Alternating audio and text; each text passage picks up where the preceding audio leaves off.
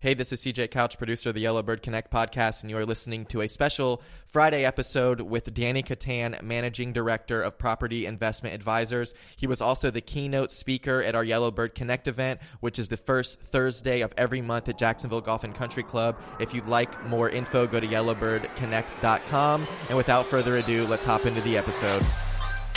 The main reason we started Connect is we were just sick of attending the same seminars and hearing a sales pitch all the time at the end. We just wanted to do something different, something that added value. It's just not who we are. It's not what we're doing, it's that we're consistent in doing it, and we're good at converting the leads that come in. So we're putting all that information out there for free, giving everyone that opportunity to do it also. The idea behind it is the more we give, the more we get back. If you all have liked what you've been hearing, don't forget to subscribe, rate, and review. Now let's get into today. Awesome, guys. Welcome to the podcast. Welcome to Facebook Live. Everybody listening. We had a great event last night. I want to introduce Danny Catan. He was one of our speakers last night, or the speaker, and absolutely crushed it on stage. Brought a lot of crazy topics, crazy things that a lot of us don't think about to the equation. You've got a guy with a ton of experience in the single-family, multifamily space, but beyond that, just ideas flowing from his mind, and I just gravitate to the whole concept. So welcome, Danny. Thank you. Thank you for inviting me. Absolutely. So yeah, I mean, last night was great. I know we had a lot of questions from people, a lot of people that were reaching out to ask some stuff. So we wanted to kind of go over some of that this morning. And let's just get into, let's start out with that, all the questions that we didn't really have time to get to last night. So, hey, one more thing before we start that though. Yes. Danny, give your 30-second elevator pitch for the people that didn't attend last night. You know, who you are, where you came from. Well, I originally was born in Colombia, South America. That's part of the accent. Actually got worse when I got to Miami. I thought it was Jersey. Anyway. Yeah, sure. Yeah. Really? Exit 39. Now, I'm an industrial engineer with an MBA in finance. I, ex-investment banker, started a .com, a telecom company. Eventually in Miami, I figured out that there was going to be a bubble in real estate. Prepared myself for it. In 2009, we started buying single-family houses where it was not cool to buy single-family houses as an asset class. We started to institutionalize that company, piagroupusa.com. You can look at it in the website. And we built a portfolio of about 400 houses, 400 multifamily units, doors.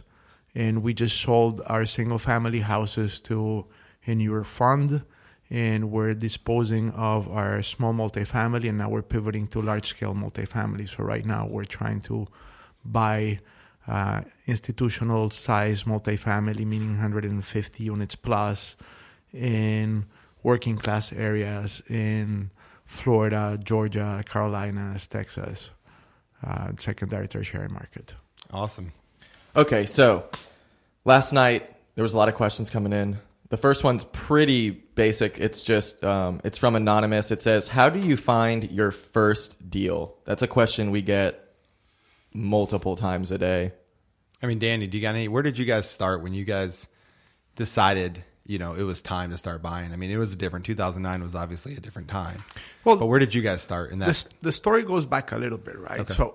So I'm basically living out of my credit cards. In 2005, got married. My wife told me I'm going to have a kid, and I'm like scared, right? For sure. And at that moment, I'm like, wait, hold on. A couple of kids are just basically lining up to buy condos, walking out of those condos, and then flipping them the next day for $30,000. It doesn't make sense. And that brought me memories from the .com days where anybody was doing just basically a business in a napkin, right? Mm-hmm. And I said, something's weird. And I started talking to my friends, you know what? There's going to be kind of a bubble. This is not sustainable. And then one guy in a party, which I think the guy changed my life. I cannot remember his name or his face, but he said, oh, it's going to be like this, savings and loans days when, everything imploded. And there was a Resolution Trust Corporation selling loans for pennies on the dollar. I'm like, wait, I want to buy anything for pennies on the dollar. So I decided that I was going to start planning to buy loans when the economy imploded. And so I went to work for Countrywide to understand how a loan is made. So then I can buy loans because I didn't know how to buy a loan. And when the economy imploded, I started or try to buy loans. I priced them at what I think was a fair price, but those loans the banks were not selling. And a banker told me, well, the reason is that, you're trying to price the loan to the REO, the real estate owned by the bank.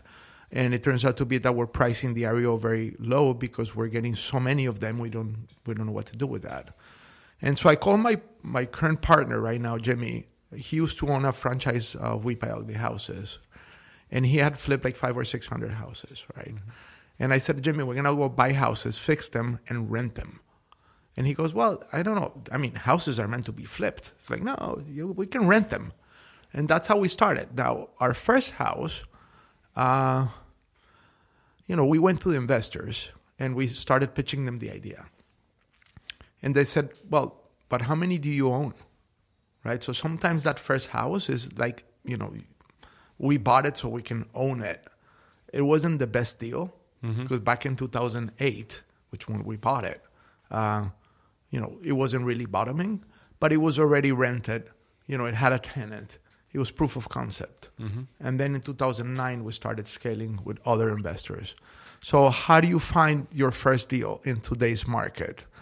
A lot of work, a lot of sweat and tears. For sure. I mean, for us, there's a million different ways to find a deal. So there's all these avenues, foreclosure auction, door knocking, cold calling, send out postcards, send out direct mail, go after probates, so there's all these avenues.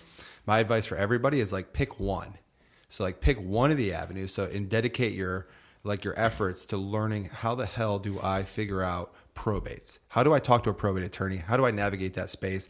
How do I sit at a table and understand what a probate is? Because a lot of your sellers, you might have a really good deal staring at a good deal in front of your face, but if you don't know how to talk to this person and explain what a probate is and how you're going to navigate it, how you're going to help them find an attorney and get through it, you may miss out on it if you're scatterbrained and you're trying to learn a little bit of 50 different strategies. So my advice for first deal, anyone asking, is pick something. They all work. Pick something and just actually learn it though. Don't just try to wing it. Actually learn what is that? What is that process? What is this? Because you are dealing with the person's typically biggest investment, their personal home. So especially if you're dealing with marketing, you're trying to go direct to owners, try not to wing that conversation. Actually learn, how am I going to help this person out? How am I going to navigate this deal? And it's really hard to learn it all. It takes years and years and years to be an expert.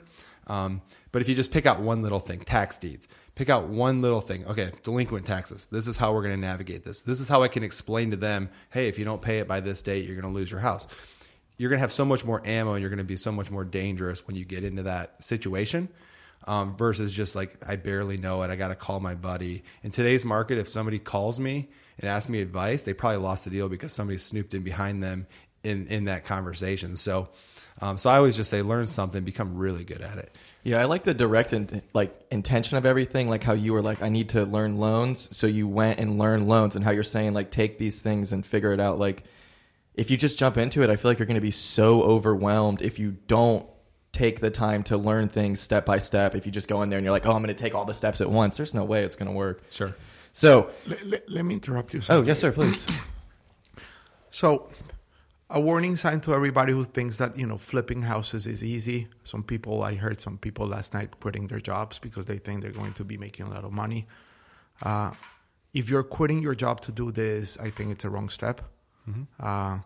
Do not quit your job until you learn this business very, very well. But somehow I don't understand that gets to me. It's okay, I'm going to go into real estate. I'm going to flip deals. First thing you have to do is get your real estate license. Absolutely. Right? Learn how to work the MLS, right? Because it's kind of stupid, right? Let's say you're going to go buy a deal and then you're going to sell it and you're going to pay a realtor 3% just because they have a license.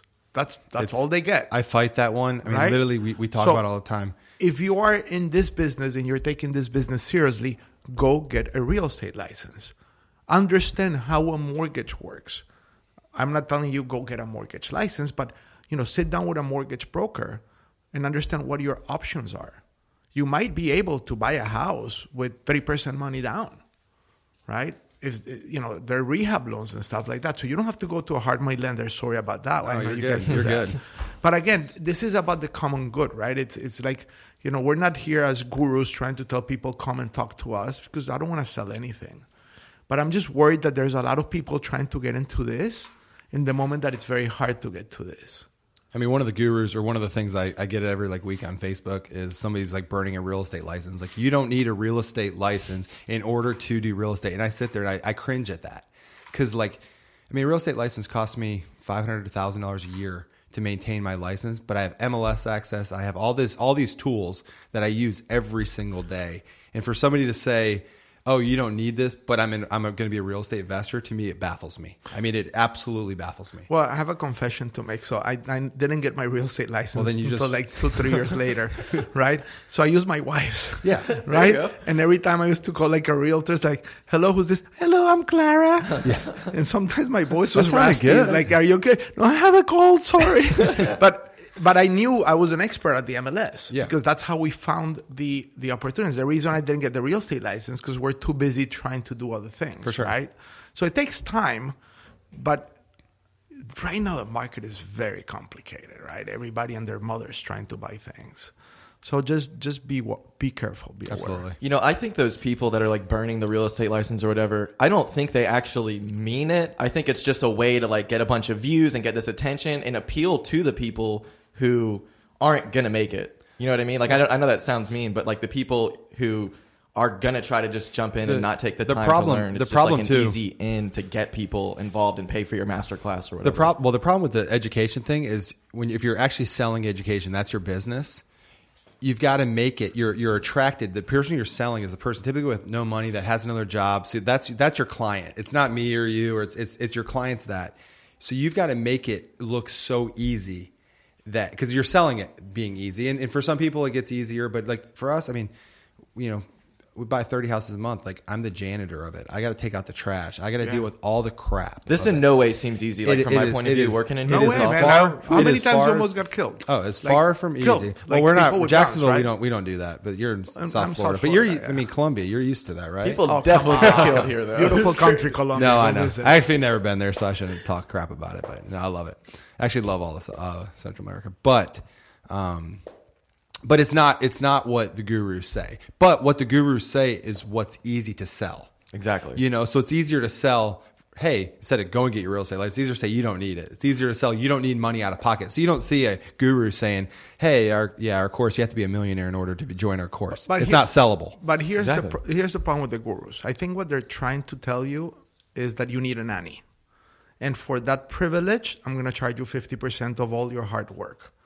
And, if you want to give 50% of the hard work, I'll take 25. I don't mind working for half of 50%. There you go. The offer's on the table. The offer's on the table. Danny@piagroupusa.com. All right? If you want to call me and ask me questions about how to do things, great, but you have to give me 25%, not 50.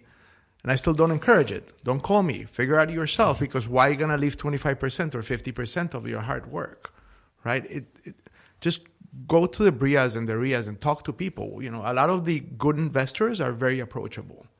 So I will shy away from the guru types, because all they want is somebody else who wants to do the work for them. Absolutely.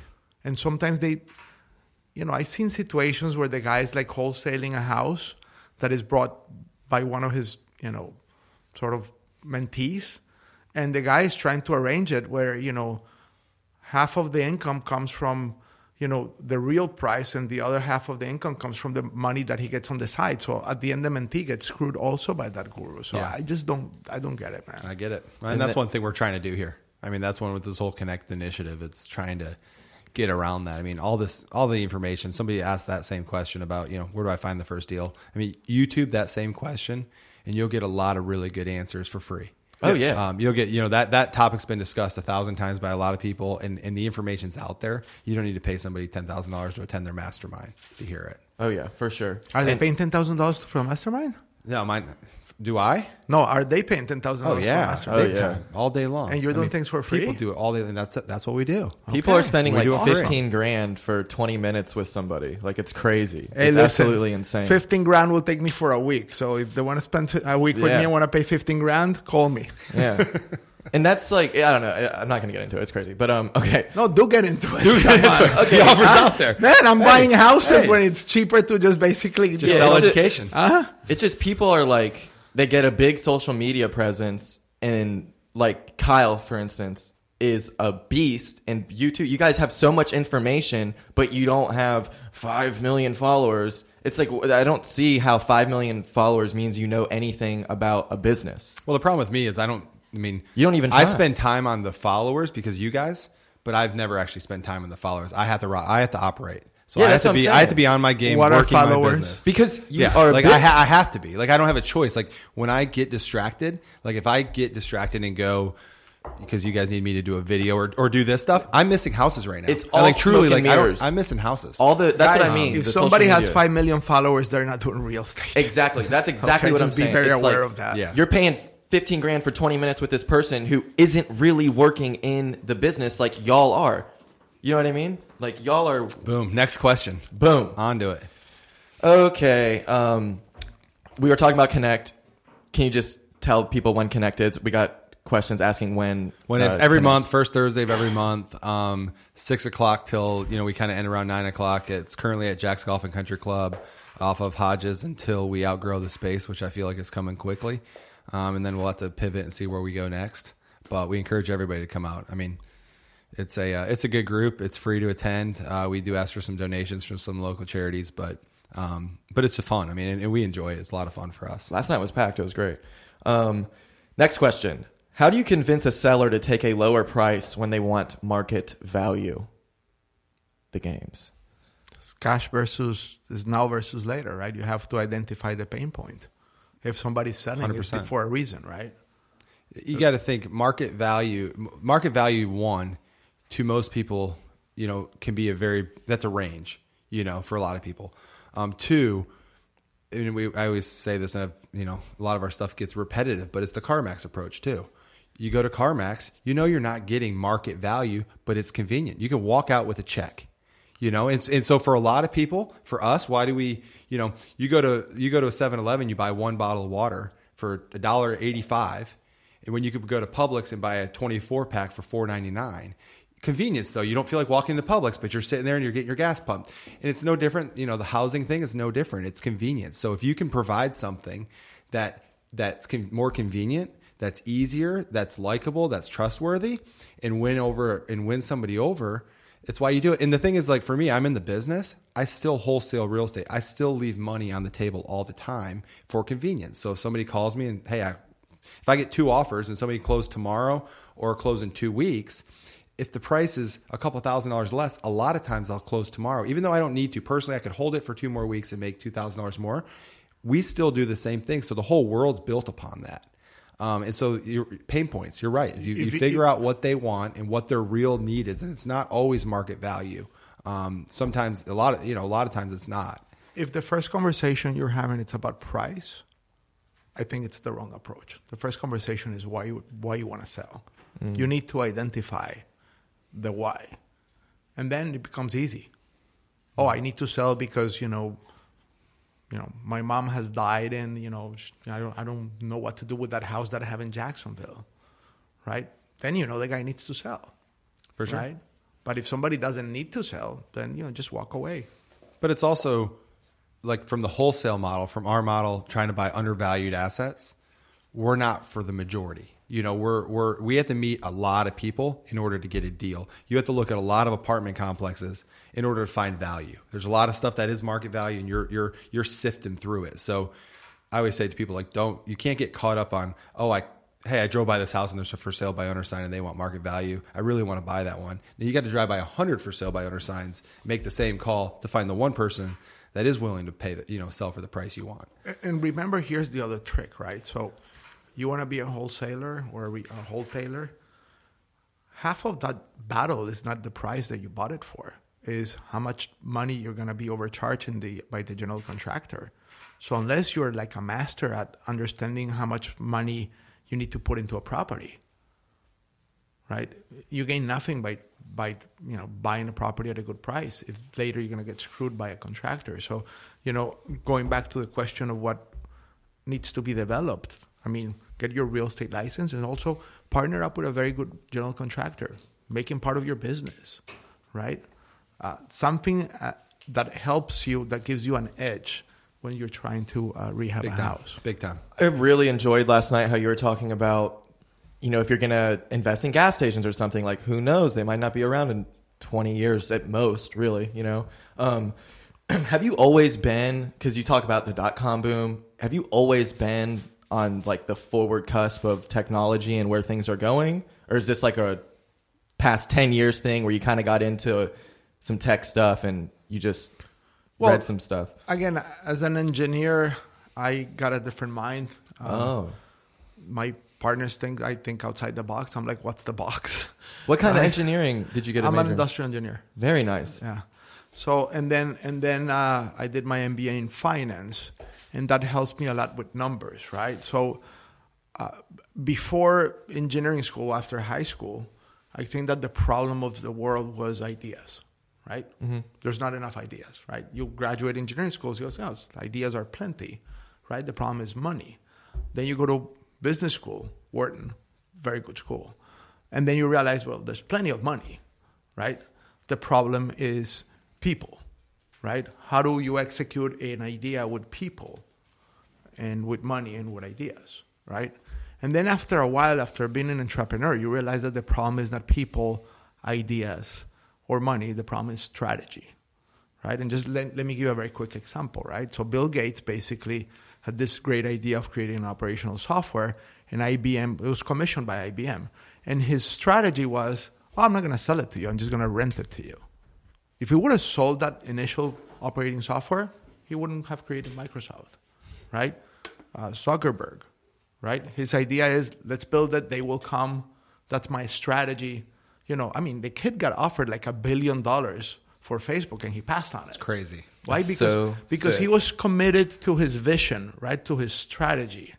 And I think that right now, what the difference between a lot of the successful people is how committed to a strategy you are. Getting back to your question, you know what?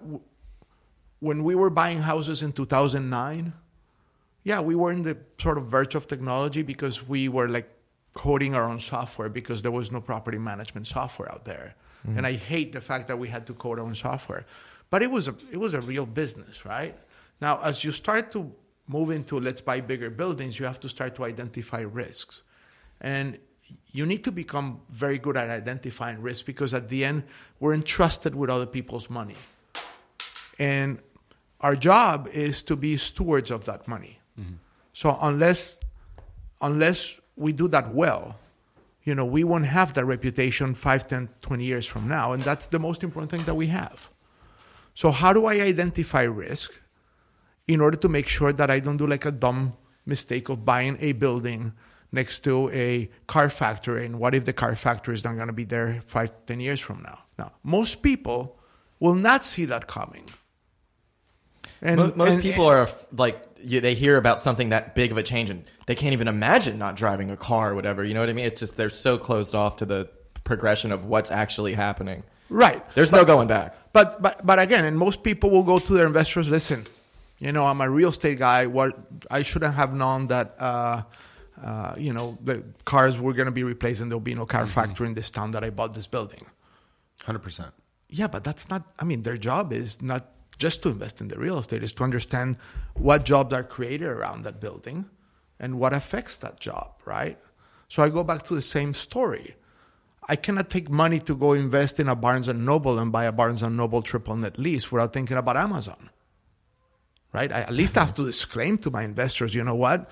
There's this technological risk that this Barnes & Noble will no longer exist 5 to 10 years from now. And if they're okay with that, that's fine. You might find an investor who says, you know what, Danny, don't worry about it. I don't think that, car factories are going to be erased from the map. Okay, just fine, cool. Go buy that building. We're not about that. Yeah. Well, and those are things that, it's cool to think about that stuff. It's cool to, and when you really dive into it, like you have, you see it coming and you almost you get comfortable with where you can't lose that argument. Like, it's coming. It's going to happen. It only makes sense. Like, the world evolves and gets better, and we don't need cars. We don't need to each own a car. And if we don't need to each own a car, it's going to happen. Like, the world does, Yeah, but you see it today with this clarity. Right? Yeah, exactly. It's so clear for us. So step back 15 years ago, right? Or I don't know, whenever it happened, Netflix goes to Blockbuster and said, hey, you know what? buy me out. And Blockbuster says, nah. Yeah. Why? Because it's going to cannibalize my business, right? Crazy. And these guys didn't see it. It does not exist. They're Those two in their But you own can think of 10 world. years ago, getting in a stranger's car and driving somewhere from the airport. But you always you would never think of that. That one's crazy. You always got into a stranger's car. The fact that the guy had a taxi license, that doesn't mean that he's not a stranger. But now it's the only way. Now it's you don't wave a taxi down. The taxi drives by, you're like, I don't really want to go in his car. It's Now dirty, it's taxis are old and sketchy. stinky. I'd rather get this Uber X that's nicer and is more comfortable and it's cheaper. Sure. And the question is, what is going faster. to revolutionize the world 5-10 years from now? I mean, you just Right. don't need people, and that's I'm sorry? You won't need people. I In that think case- you will always need people. No, I'm saying in like an Uber X. Or No, but in that's a in different platform. story. Yeah, The absolutely. car will drive itself. That's fine. What will happen with that car is that you might not need to, take a flight to go from Miami to Orlando. You just basically get into a self-driving car that gets you there, right? So suddenly, that airline that used to make a lot of money from the Miami to Orlando flights, might not make it. So you start getting in the first derivative of the problem, the second derivative, the third derivative. You start, merging one technology with the other. And God knows what happened. Again, the message last night is risk-adjusted returns, right? Sure. Identified risk. And if you're buying something, understand what technology is going to change what you bought, right? That's it. If you don't understand what technology is going to affect what you're buying, then you shouldn't be buying it. For sure. At least do a research. I'm kind of surprised we're not in an autonomous plane situation right now because they're so good with drones. You would think why not just make a 737 or whatever that can just pilot itself? Well, they say that the plane of the future will have a pilot and a dog. The pilot will be to push the button, turn the plane on, and the dog will be there to make sure the pilot doesn't push any other buttons, and if they do, to bite them. Right?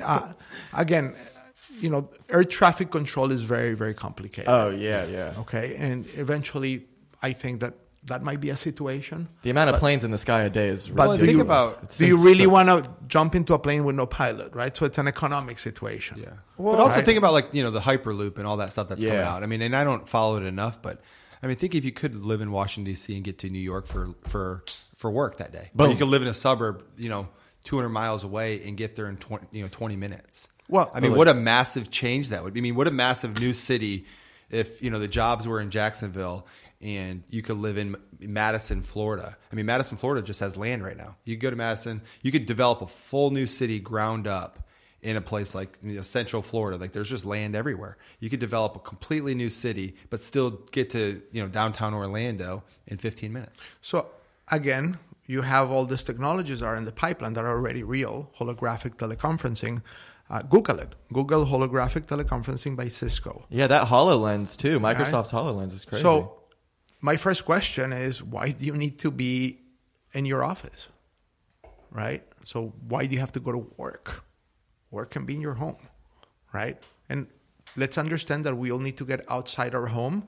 Somehow happens your brain is different when you change from your pajamas to, your work clothes and you kind of leave the house. One of the worst mistakes I did when I started my .com was I started from my home. Right? It's just like you didn't change. It's right? hard. I There's can't there's do chip, it. right? And then there's a situation that if you stay at home, then you get involved with all the tasks that are the managing the home and the whole thing. So I think people will still need to go out, and that's why we have the WeWorks.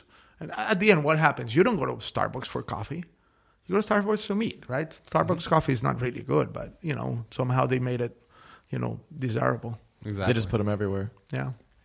Okay, so this next question is extremely specific and for basically the Facebook Live audience. It was asked by Not Dom, and it says, what happened to Gonzalez's leg? I have no idea. Yeah, I don't know. So Yeah, I don't no know either. idea. I saw him limping in there on crutches. So Okay, next one. Can I do owner financing if they have a mortgage on the house? Yes. Next question.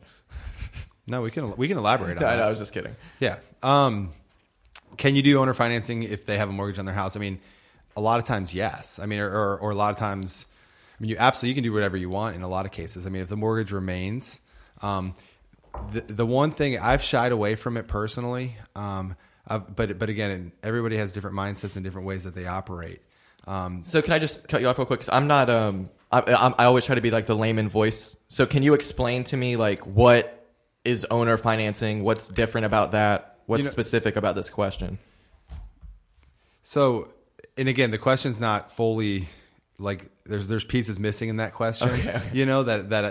That can be explained kind of differently. But I mean, owner financing would be like me owning a property, financing it to you. I'm the bank, right? Okay, I get it. So in this case, I could be the owner. I could be buying a property from somebody that has a mortgage on it. I do, and then I can still sell it to you, but that mortgage remains.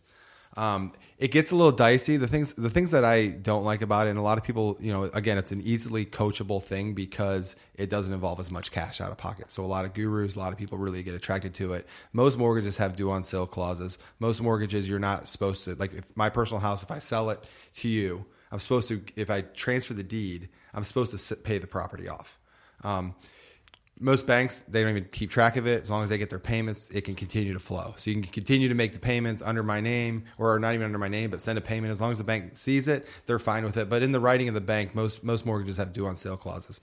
You're also skirting with somebody's credit potentially. So one thing I really hate, it's one thing if I took over someone's mortgage and I was personally responsible for it, because I feel responsible for it. If I sell it to somebody else and now they're responsible for it and I middlemanned it, and so I sold this guy and keeping this mortgage outstanding, and then I sold it to somebody that I don't know just to make some money on it. Now they're responsible for it. This person still looked at me because I originally sold them on this concept and this idea. And so I really don't love that business model just because I don't want to carry the risk of somebody's personal finances, personal mortgage, credit reports. So I personally shy away from it. Anything can be done. There's a lot of stuff in the business that you can do and make money on it.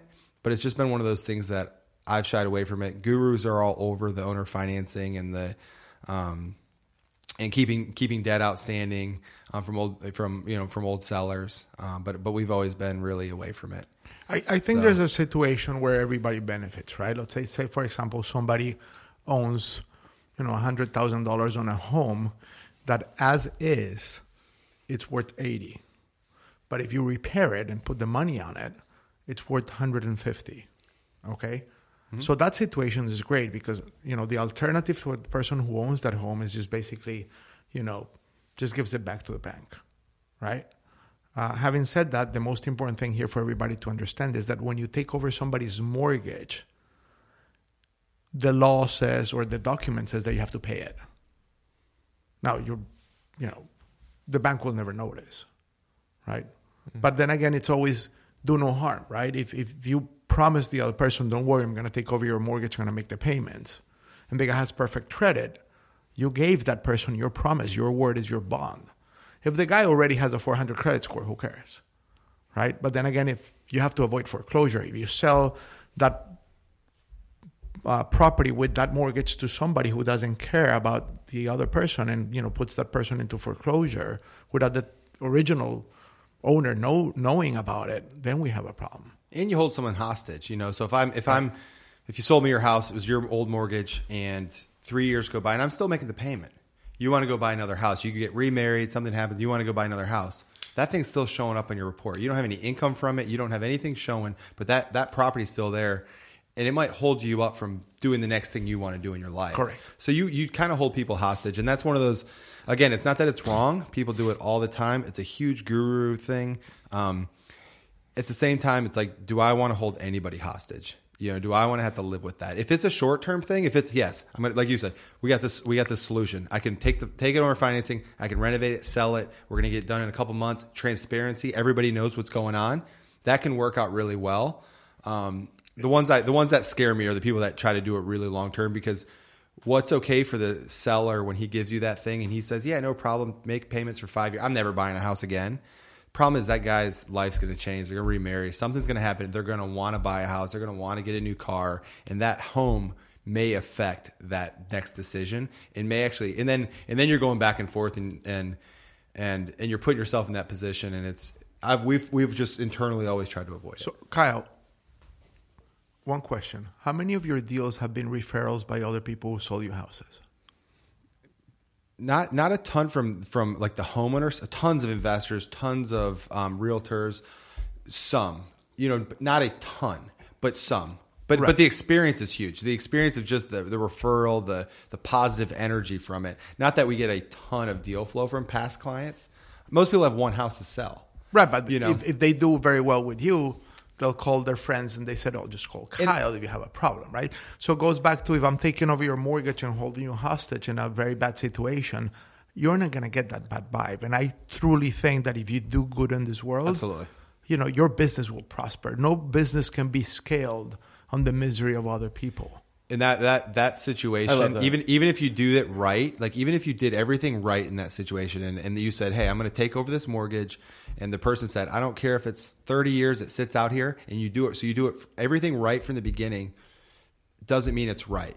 Doesn't mean that person 5 years from now, you might have had all the transparency, all the right intention up front. Doesn't mean that 5 years from now that person's not pissed off at you, yelling at you on your doorstep, and that's where. I know that risk is there, and I don't want to put myself or my team or people in that position. So that's why we avoid it. Not that it's wrong, not that you can't make money on it, but that's one reason we avoid it. I never want to have one person upset at me. And those are hard ones. You can get, and I've seen it over and over again where people get in really tough situations by taking over someone's mortgage. So Next question. We've gone over this a little bit before. Pretty common as well. It's how many mailers does it take before I get a deal? What do you think the percentage is?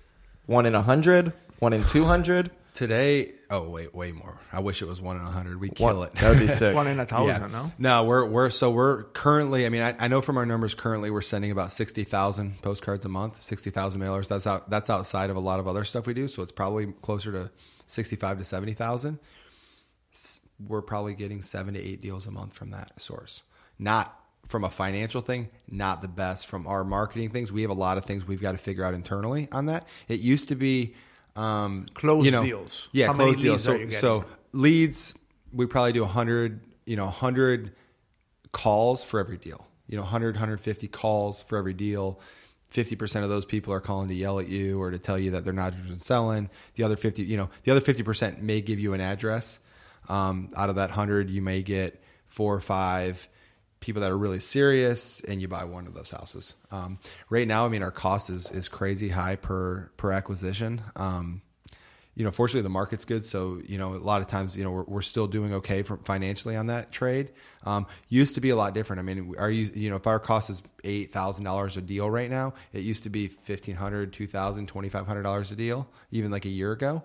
Tons of competition in the space. One reason we're switching and going to a lot of digital stuff is just that the postcard method, I think, is just sort of dying. It's that slow death. Still works, still produces, but I don't think in 5 years, I don't think we're going to send a postcard out. I think we're going to completely change. And that's one reason we're going heavy into the digital side and the marketing side. I think it's that slow death. Not that we're not going to jump completely out of it yet, but it's changing. What do you think the future of like real estate marketing looks like 5 years from now?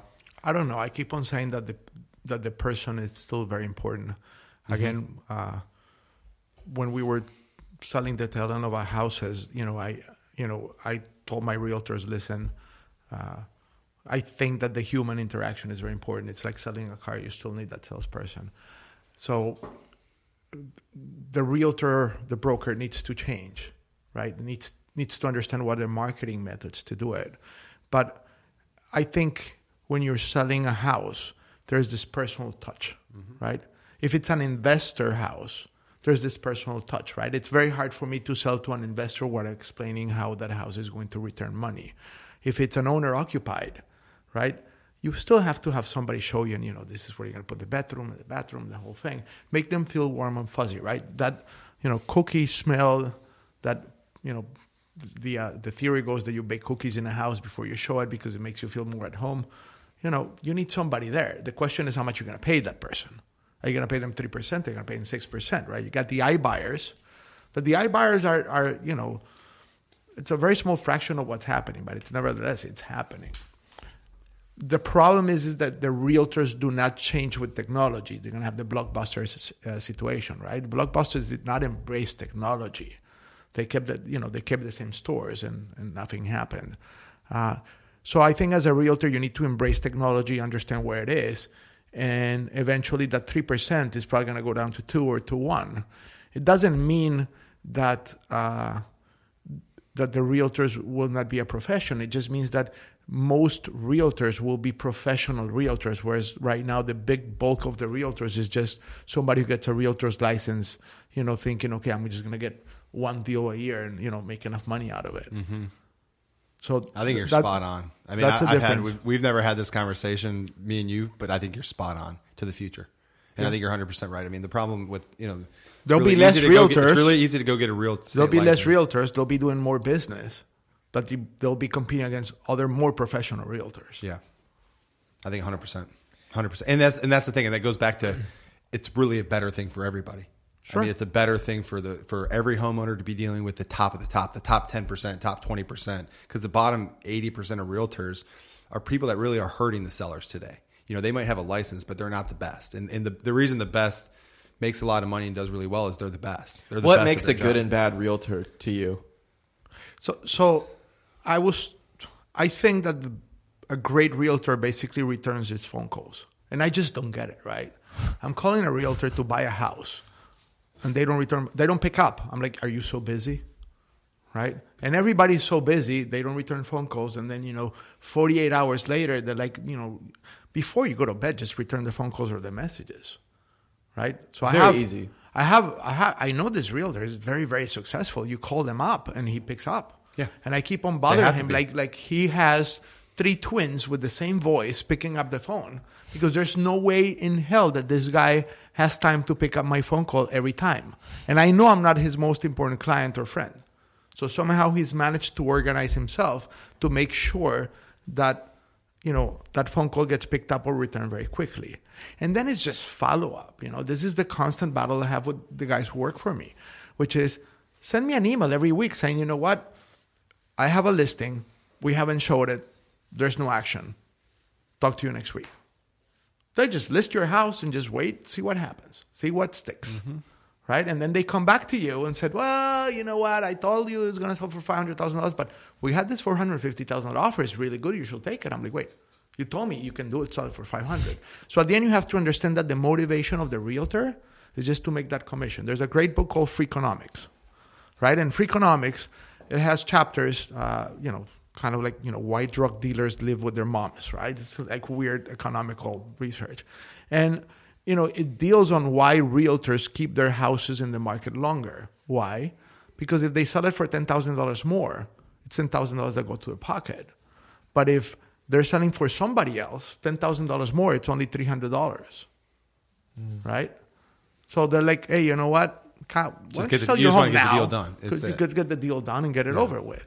So the way I incentivize my realtors is I tell them, listen, how much do you think you're going to sell it for? So much. Okay, I'll pay you 33% on top of that. And trust me, they'll go hustle.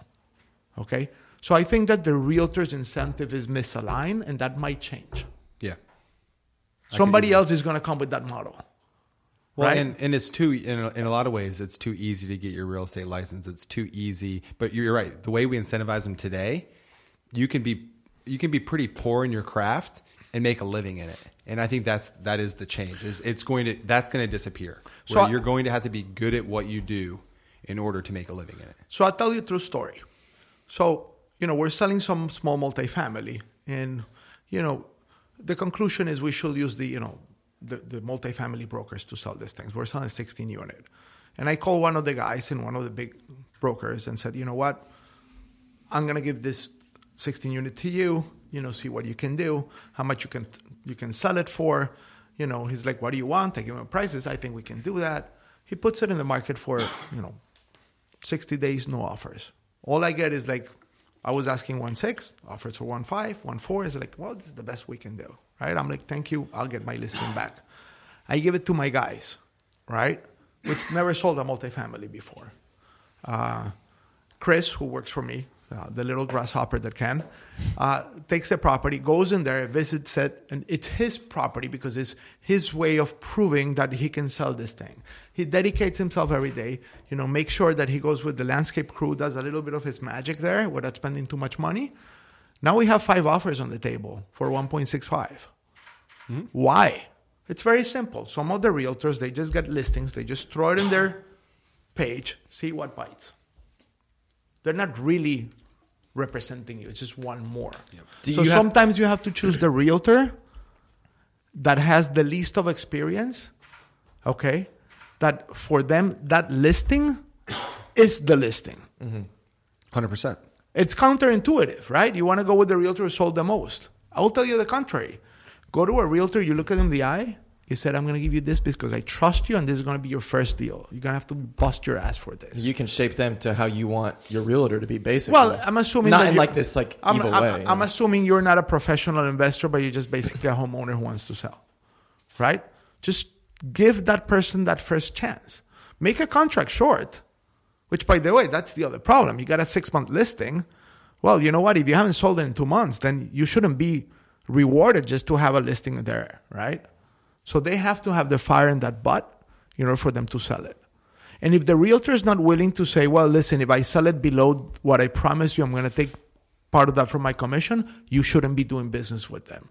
This whole concept that, it's 3% or nothing, and you know what, my time is worth it, move on, right? Get somebody who can actually, be paid according to how hard they work. Mm-hmm. Yeah, I hear you talking about that all the time. All the time. Last question, and if you guys, I just love hearing you guys talk, bouncing back off each other. It's very good. How do you find and vet good contractors that you can reliably do repeat business with? How do you streamline your rehab processes and workflows for speed? And that is from Henry. Shout out, Henry. What's up, Henry? What up, dude? So for us, and I kind of want to hear Danny's thing because, different markets in different ways.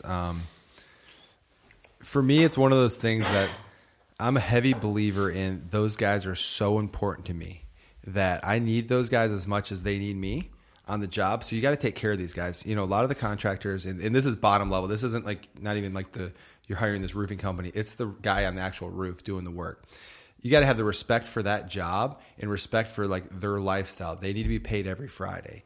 They need to, so a lot of people, especially with contractors, they go into them and set them up for failure. They hire, they go on Craigslist, find somebody, set the job up from the beginning with, you've got a guy that's got the scope of work and he said he'll do it for $2,500 and doesn't have the materials to buy it. How does he get the materials? How does he become successful? Because the only way he's going to work for you, the question was over and over again, is by making him actually have a lifestyle. You don't want your guy to just work for you and be grinding forever because they can't. They're going to go find the next shiny penny, go to the next person. So you've got to figure out how to actually make their business successful and work within your business.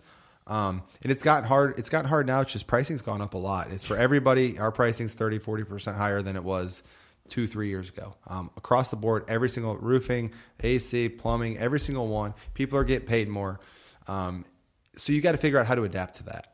And how to have loyalty for your contractors. We have issues, construction is a game of issues. You're constantly having problems.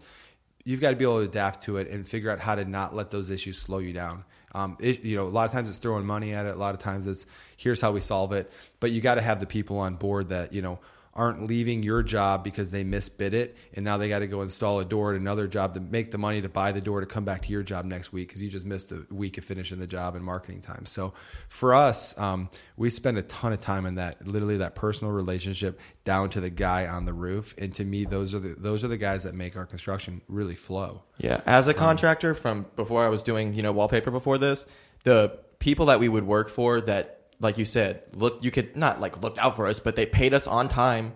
Something as simple as that. Pay them on time. Yeah. Just look out for them. You know how many times I've waited 60, 90 days on a check? You know what I mean? That's crazy. And I'm not saying there aren't times when that happens, but if you just tell them when you're going to pay them and just make sure they got a good lifestyle, they're going to bust their butt for you and work hard because they're appreciative, Yeah, I will tell you, well, there's two situations here, right? If you're a guy that is constantly doing homes and you have needs for contractors all the time, it's easy, right? Because you're basically telling them, you come work for me, you have future work aligned. And the most important thing is you pay people on a weekly basis, right? And if that person's going to walk with your money, then it did you a huge favor because the alternative is they'll do a bad job. And then when you sell that house or when you rent it, it's going to come back and bite you, right? So you're going to have the guys that put too much water in the paint and they tell you they're going to do something and they don't do that. So trust but verified. That's the other important thing. Now, let's bring it down to earth, right? This is your first investment and you need to hire a contractor. You're going to get screwed. That's the bottom line. Just assume that.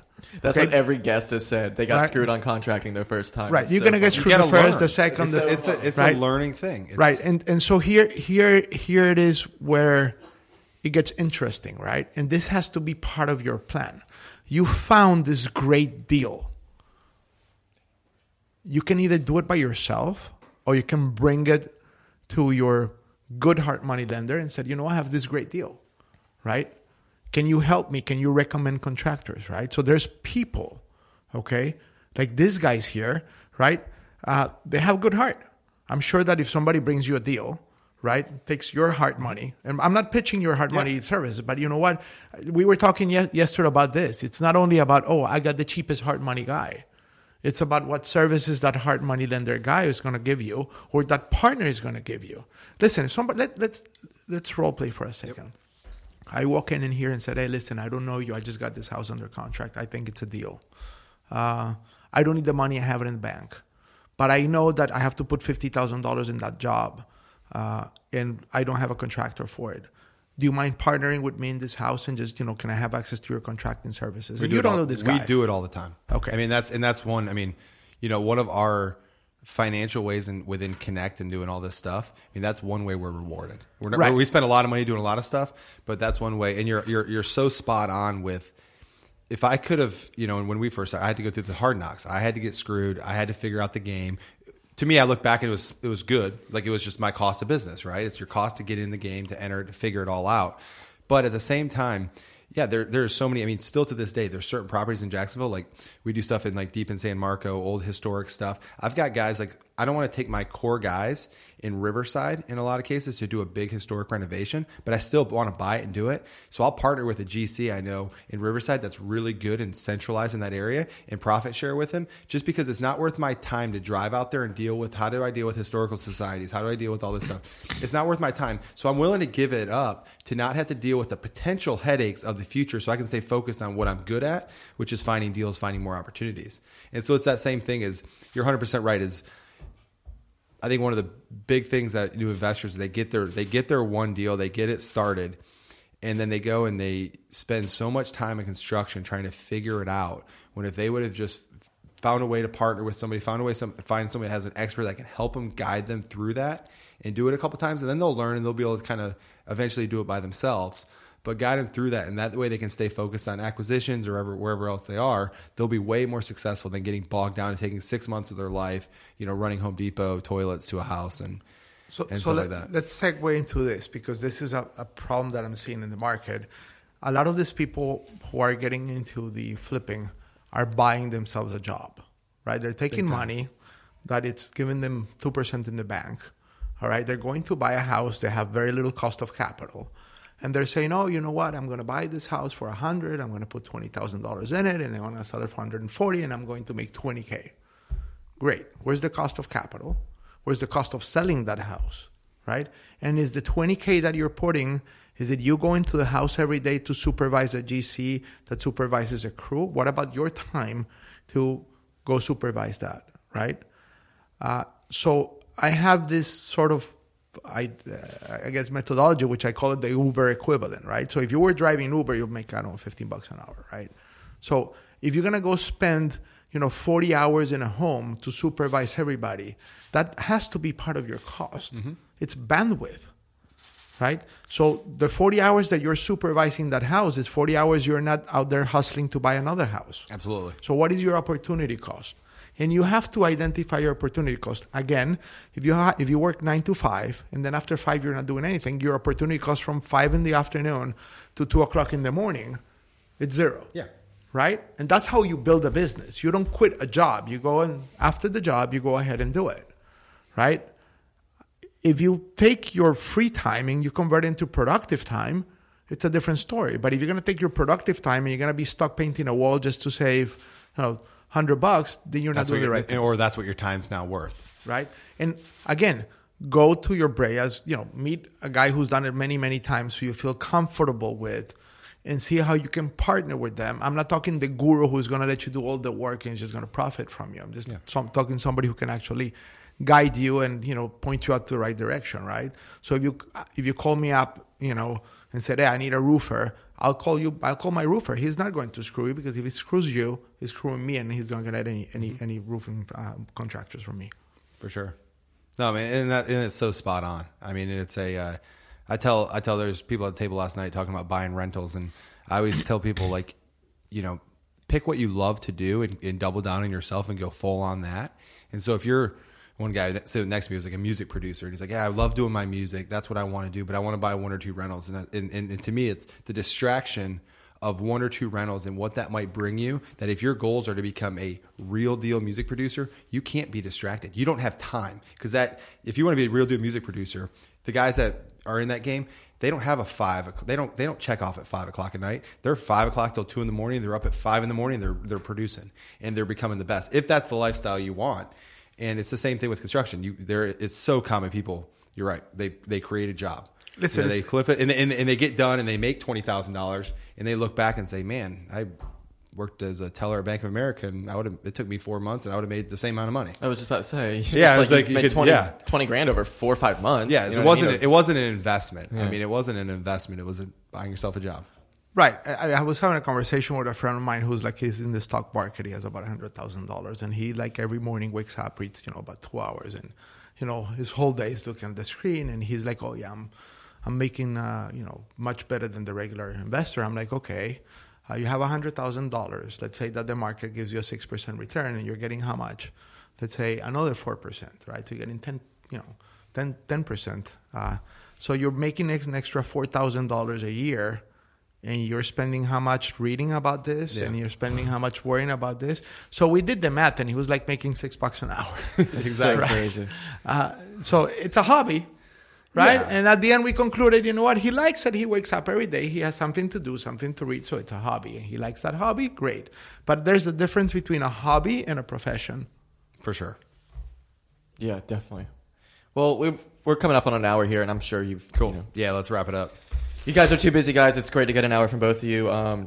That was awesome last night. Thank you so much. Do you want to plug yourself? Want anyone to... Well, if anybody wants to pay me $15,000 for 2 hours, I will give them 20 hours for $15,000. And they can call me 305-803-5956. Text me and say, I want to pay you $15,000 for 20 hours, and I'll be there. Done. Cool. Somebody has to take care of that. So I'm sure I'll get some people. All right. So everybody, thank you so much for speaking at Connect. It was awesome last night. That was really good. I would really love your presentation. Next one is May 2nd, Jack's Golf and Country Club. Follow Kyle at Kyle Paskowitz on Instagram. Follow us at Yellowbird Connect. You are not on social media, are you? We're setting up. I'm setting up, but by the way, I have a page that I came out with, Future Rheology. So it's a Future Rheology. Future Rheology, yeah. REI. We'll put it on the... Okay, gotcha. Right. We'll put it up. And I got there. You can basically put in your email there, and I'll send you my presentation. It's there, and anybody wants to talk about investing in multifamily, give me a call. Just go to our website, prgroupusa.com. Beautiful. Thanks, All guys. right, thanks, everybody. The main reason we started Connect is we were just sick of attending the same seminars and hearing a sales pitch all the time at the end. We just wanted to do something different, something that added value. It's just not who we are. It's not what we're doing, it's that we're consistent in doing it, and we're good at converting the leads that come in. So we're putting all that information out there for free, giving everyone that opportunity to do it also. The idea behind it is the more we give, the more we get back.